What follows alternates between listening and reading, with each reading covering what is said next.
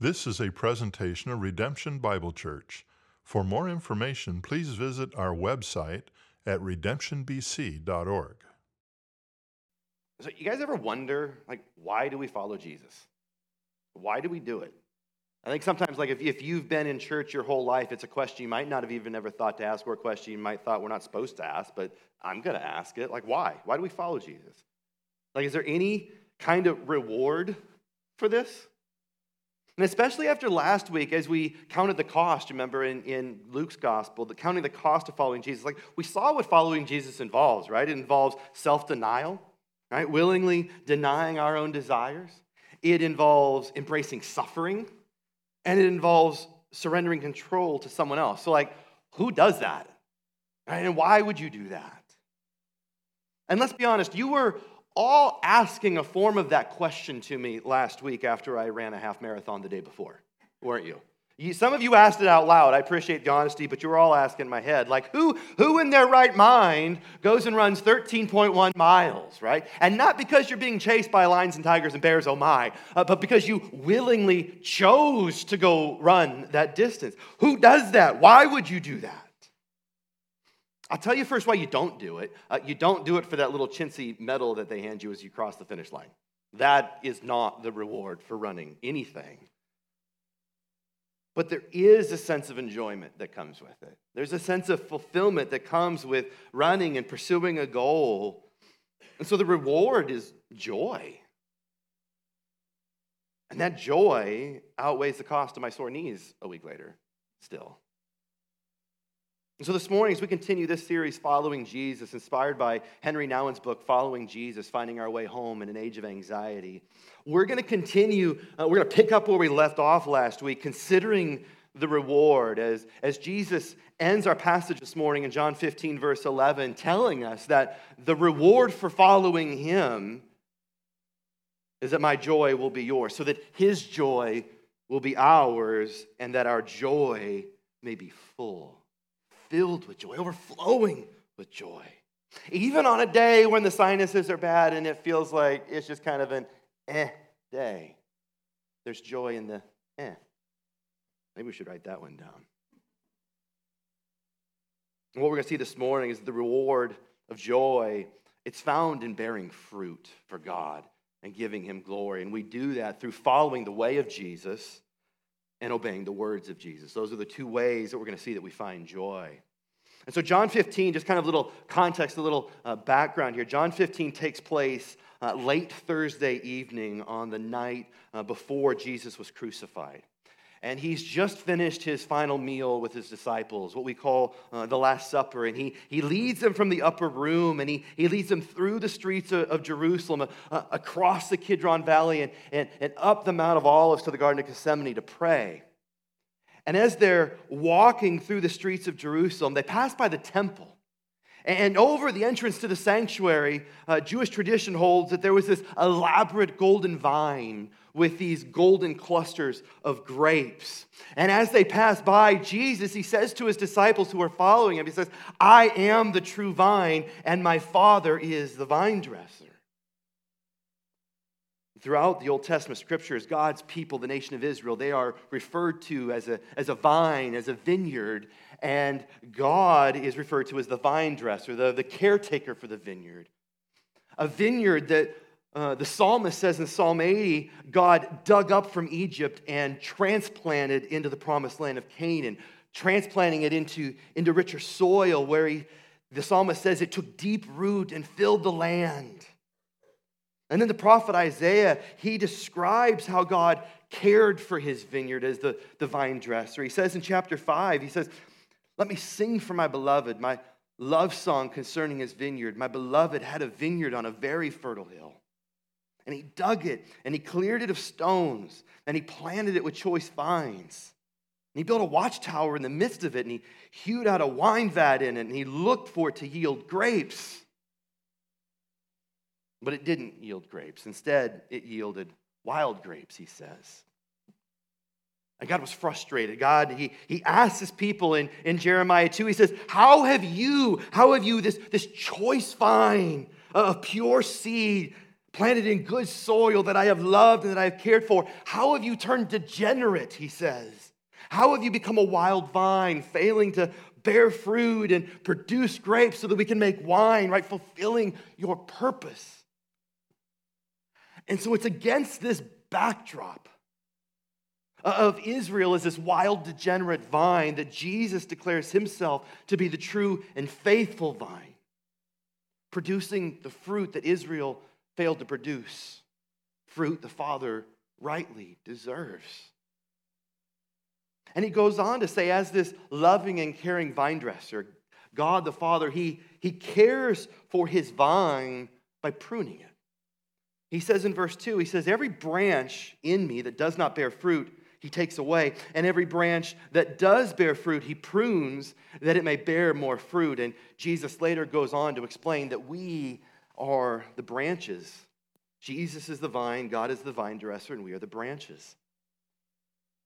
While I've never grown grapes, we don't grow any grapes in Arlington Heights in our backyard. I've only enjoyed the fermented fruit of the grape. I am an Iowa farm boy at heart, and so I took it upon myself to learn a bit about raising grapes this week. And raising a healthy vineyard requires pruning typically 2 times in the year, once in the fall and once in the spring. The pruning that would take place in the fall would be after the harvest, where the branches that did not bear fruit were cut off and taken away and burned. Because those branches, they're not helping anything. They're not helping the vine. In fact, they're hurting it. They're hurting it because they're consuming all the nutrients from the other branches, but not doing anything with it. They're allowing rot and disease to infect the entire vine. And so this fall pruning that takes place makes for a healthier vine in the spring so that it can bear more fruit. That's the fall pruning. But then in the spring pruning is done as the vine begins to flower. And here you're pruning those shoots that are growing a little too fast for its own good.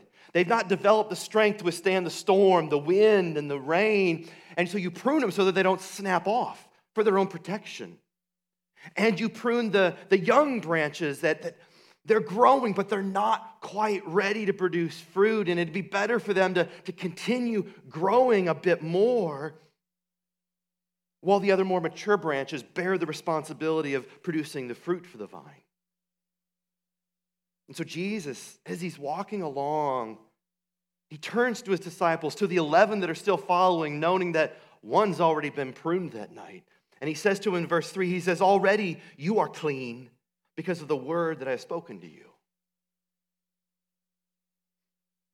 And Jesus is doing a little wordplay here, but rather than pruning us as his branches with shears, he says that he prunes us with his words, with his teaching.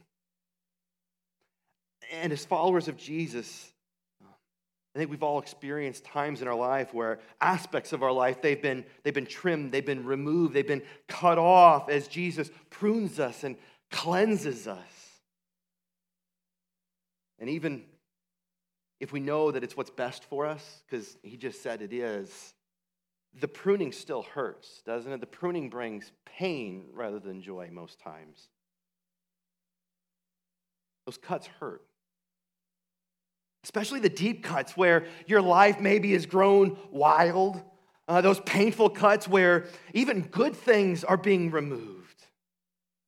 And it's important when you feel the pain of the pruning to remember that while it may feel as though God is punishing you, what he's doing is preparing you to bear more fruit.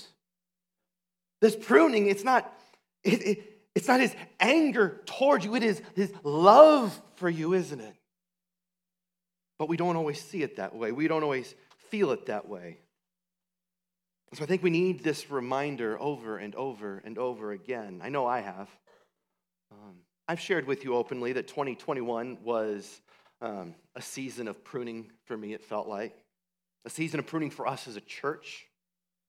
And while I felt like we were truly being faithful to the way of Jesus in our preaching, in our leading as elders, God made some deep cuts. He pruned some branches. He did that in my life. He did that in our church. And there were some deep cuts. especially some relational cuts that still to this day you can feel them. Maybe this whole pruning thing's why I woke up one day and decided to shave my head last year. I don't know. But this year feels different. This year feels way different. This year it feels like there's buds beginning to bloom. And when I look at the vine, while I realize there are fewer branches, I think I see healthier branches. I think I see more branches that are flowering. And as I reflect back on last year, it seems almost so clear how God's pruning it was loving. That as he was continuing to form me into the pastor he had called me to be, he is continuing to form us as a church into the church he's called us to be. And you can see the fruit coming. You see it in the pantry when we serve together on Saturdays. You see it in the way as we are faithfully following the way of Jesus together. You see it in family ministry and the start of youth this fall. You see it in our worship, in our prayer in the lobby at 9:30. You see it in our church home, our church family. And I'm seeing it in my own life, my own walk with Jesus, experiencing a newfound level of intimacy with Jesus, a newfound sense of peace and patience and a more sustainable pace to life. Embracing my identity not as a leader, but first and foremost as a follower of Jesus. Not my identity as a beloved pastor of Redemption Bible Church, but my identity as a beloved child of God. And I'm resting in that. I'm embracing that. And you can see the fruit of that on the top of my head. There's hair again, guys. I share this with you because that growth we all desire requires pruning along the way. And it's going to feel painful at times, but I need you to know that's not punishment. God's pruning is loving. It is caring.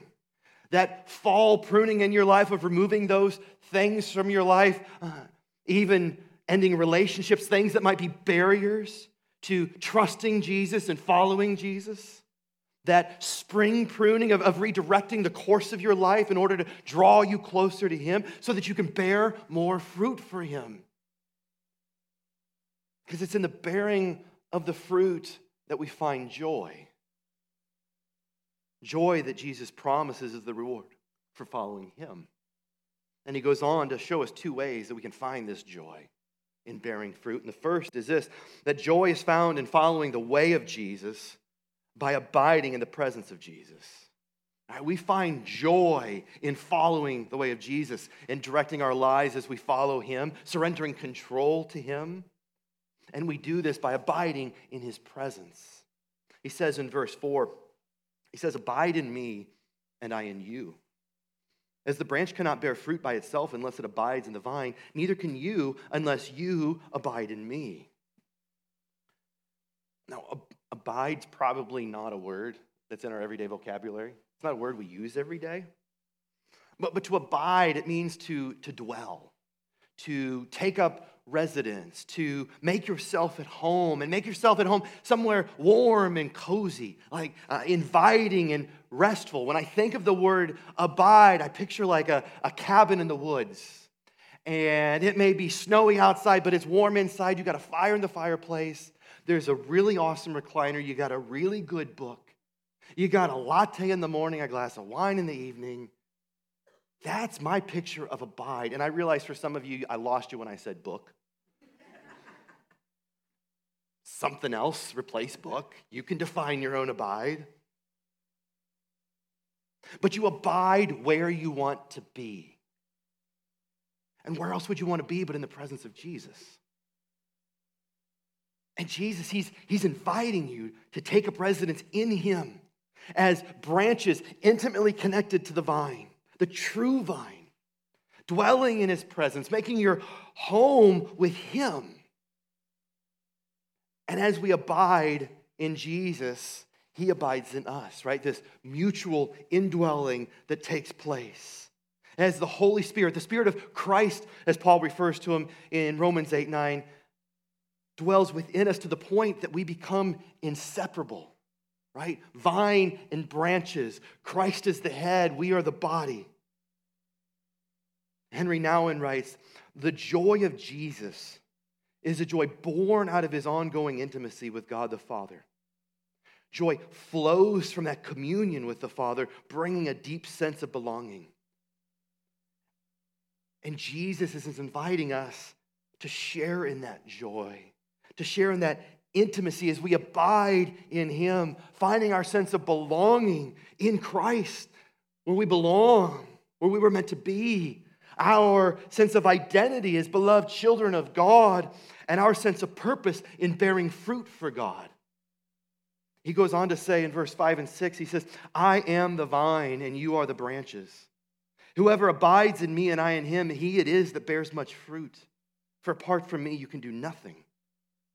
If anyone does not abide in me, he is thrown away like a branch and withers, and the branches are gathered and thrown into the fire and burned. When we look back over the course of humanity, we as a whole have produced incredible things on our own apart from Jesus.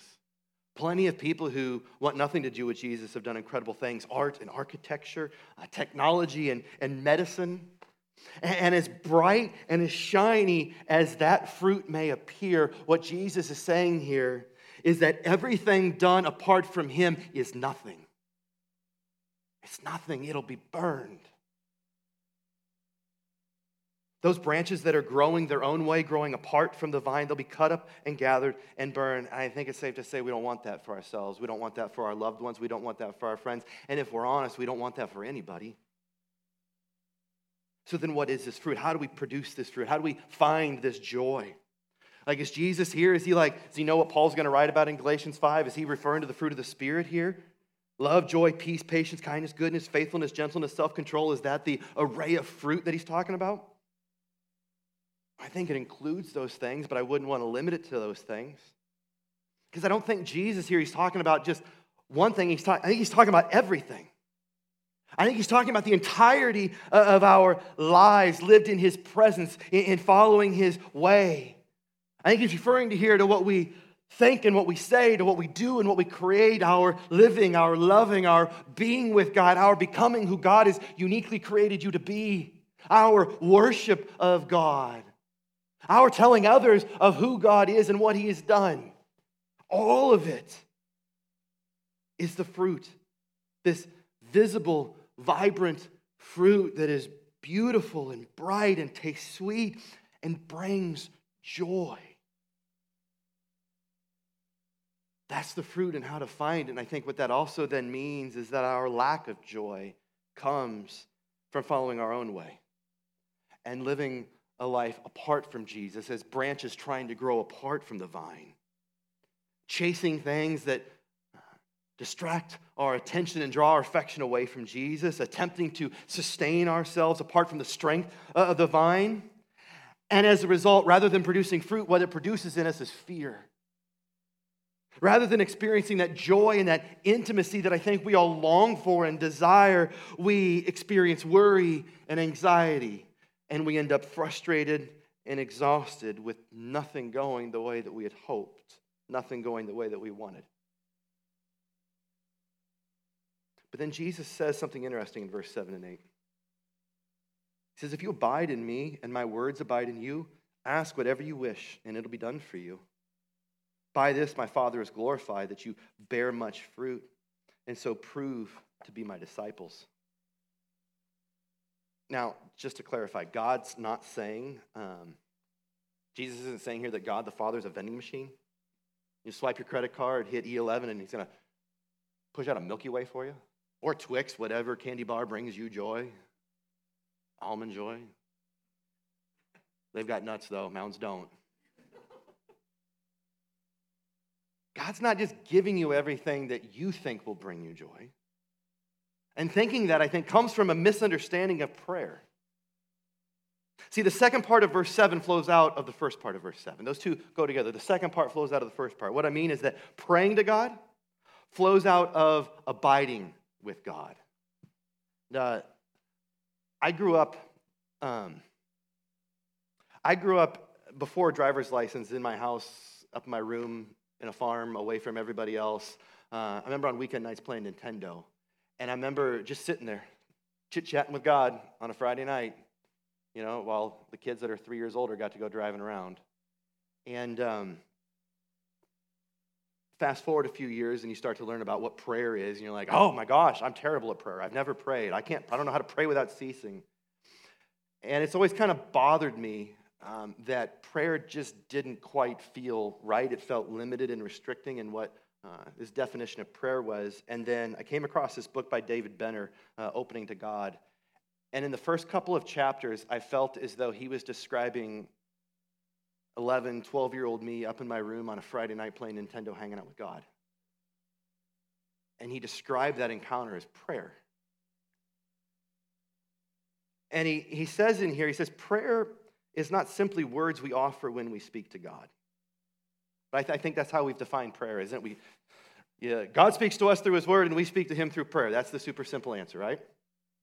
Prayer is not simply words we offer when we speak to God, but an opening of ourselves to God. He goes on to say, understood more correctly, prayer is what God does in us. The genuine prayer always begins in the heart and is offered by an act of opening ourselves as we turn toward God and trust in God in faith.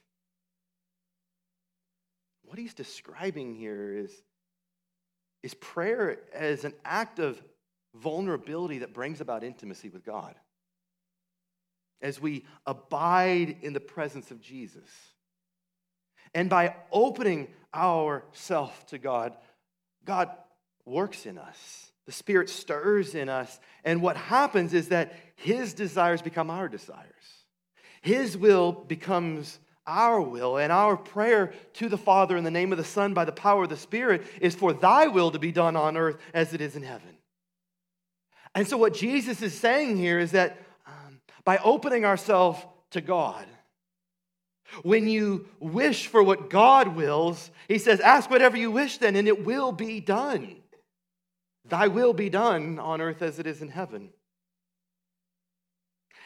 And this desire to live out God's will as we follow the way of Jesus, what it does is it draws us closer and closer to him. It fosters even greater intimacy as we follow Jesus, abiding in his presence as branches intimately connected to the true vine, bearing fruit and bringing joy. That's the first way we find it. And number two, Jesus goes on to say that joy is found in obeying the words of Jesus by abiding in the love of Jesus. Bet you weren't expecting to come in and say joy and obedience going together. But that's exactly what Jesus is going to show us, that joy is found in obeying his words by abiding in his love. Look at verses 9 and 10 with me. He says, as the Father has loved me, so have I loved you. Abide in my love. If you keep my commandments, you will abide in my love, just as I have kept my Father's commandments and abide in his love. Jesus here, he is extending an absolutely incredible invitation to us to participate in this divine, perfect love that has always existed. First verse of the Bible, Genesis 1:1, right? In the beginning, God created the heaven and the earth. Have you ever wondered what the prequel was about, though? What was God doing before Genesis 1:1? What was God doing before creation? And what we know is that before the creation of time and space, the Father, the Son, and the Holy Spirit lived together, loving one another in perfect, intimate community. Right? Jesus, he's going to go on to pray to the Father in John 17. He says, you loved me before the foundation of the world. You loved me before Genesis 1:1. Because what we know to be true is that God is love, isn't he? Love isn't what God does. Love is who God is. And his love for you is simply an outpouring of who he is, not a response to who you are. And Jesus, he is inviting you into and to participate in and to abide in this eternal love of the Trinity. Abide in my love. Dwell in my love. Make your home in my love as I love you the way the Father has always loved me and I have always loved him and we both have always loved the Spirit. Sounds too good to be true though, doesn't it? It must, because rather than running into his arms and abiding in his love, we turn and run and hide, don't we? And I think we do that because love requires vulnerability. And that might be one of the scariest words in the English language. To be vulnerable, to open ourselves. Because the level of intimacy that Jesus desires with you, it will expose who you truly are. And we are deeply afraid of being known by others, aren't we? Of the real us being known. And as soon as these words come up, like we hear the enemy whispering, you're unworthy of being loved, we hear, because of who you are, because of what you've done. You feel unworthy, and that makes you feel unwelcome, as though you don't belong, you don't measure up. He must not be talking to me, he's talking to the other person. I've loved you, but not me. You feel unworthy, you feel unwelcome, and you feel undeserving because you feel undeserving of love because you haven't done anything worthy of being loved. You haven't done anything deserving of being loved. And so you close yourself off, unwilling to be loved.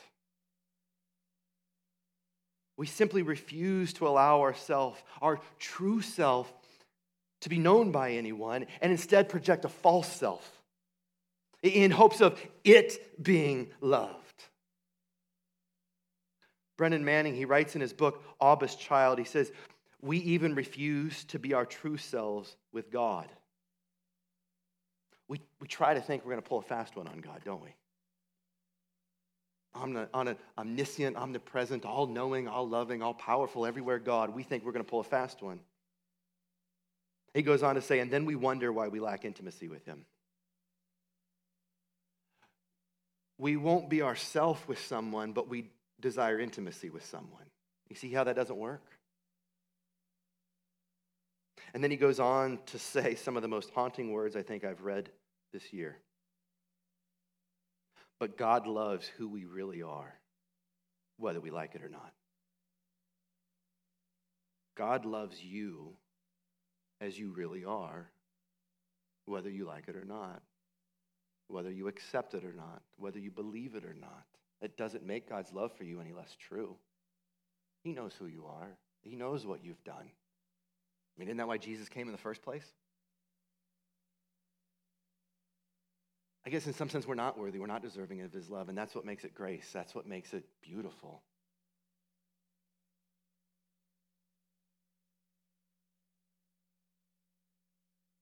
Jesus says, as the Father has loved me, so I have loved you, the real you, just as you are. And he's inviting you, the real you, to come and abide in his love because you are his beloved. That is who you are. You are not what the voice in your head says you are, what the enemy whispering in your ear says you are, what the world says you are. You are his beloved. You are his beloved. And that means you're not only welcomed by Jesus, you are wanted by him. You are not only known, you are loved. And I think we'll agree nothing brings more joy than being intimately known and deeply loved. And there's no one who knows you or loves you more than Jesus. Who else left the comforts of heaven to live and die for your sin? No one. Only Jesus. He didn't just say he loved you. He showed you that he loved you on the cross. And that means that in him our identity is as one loved by Christ, a beloved child of our Father, of our Abba. Amen? Maybe just write that in your notes. I am a child of God. Abiding in the love of Jesus, it leads to living out and obeying his words, keeping his commands. As his words abide in us, he said back in verse 7, taking up residence in you, permeating every part of your being as we eat up these words, these nutrients, if you will, into our body. They take up residence in us, leading us to living out his word, obeying his word, thereby bearing fruit and bringing us joy. And then he closes in verse 11 saying, These things I have spoken to you, that my joy may be in you and that your joy may be full. Jesus wants you to be filled with joy. Jesus wants you to live a life overflowing with joy that impacts others as we go out loving others. But that joy can only be found in following his way, in obeying his words, abiding in his presence and his love. And so if you're here this morning, you're like, I want more of that, Pastor Ash. I want more of the joy. I want more of his love. I just want more of Jesus. Then hear these things that he has spoken to you this morning. The way to greater intimacy with Jesus is through greater faithfulness to the way of Jesus and greater obedience to the words of Jesus. Because joy is found in bearing fruit for him. And so I want to ask, before we move on, what is that step for you? What is that step of faithfulness? What is that step of obedience that he is calling you to take this day? And as you think on that, also know that remember that your faithfulness, your obedience, it won't lead to Jesus loving you more. Because he can't. It's pegged out. He can't love you any more than he already does because he loves you the way the Father has always loved him. But while it won't lead to him loving you more, it will lead to you loving him more. Trusting him more, enjoying his presence more, enjoying this life that he has blessed you with more. Knowing that while your love and your obedience and your faithfulness is not perfect, it won't ever be perfect in this life. Our joy is made full and it is made perfect through Christ's perfect love and obedience to the Father. And that's the good news of the gospel that we get each and every time we open this book. Amen? Let's pray. Thanks for listening. For more audio content and information about redemption, please visit our website at redemptionbc.org.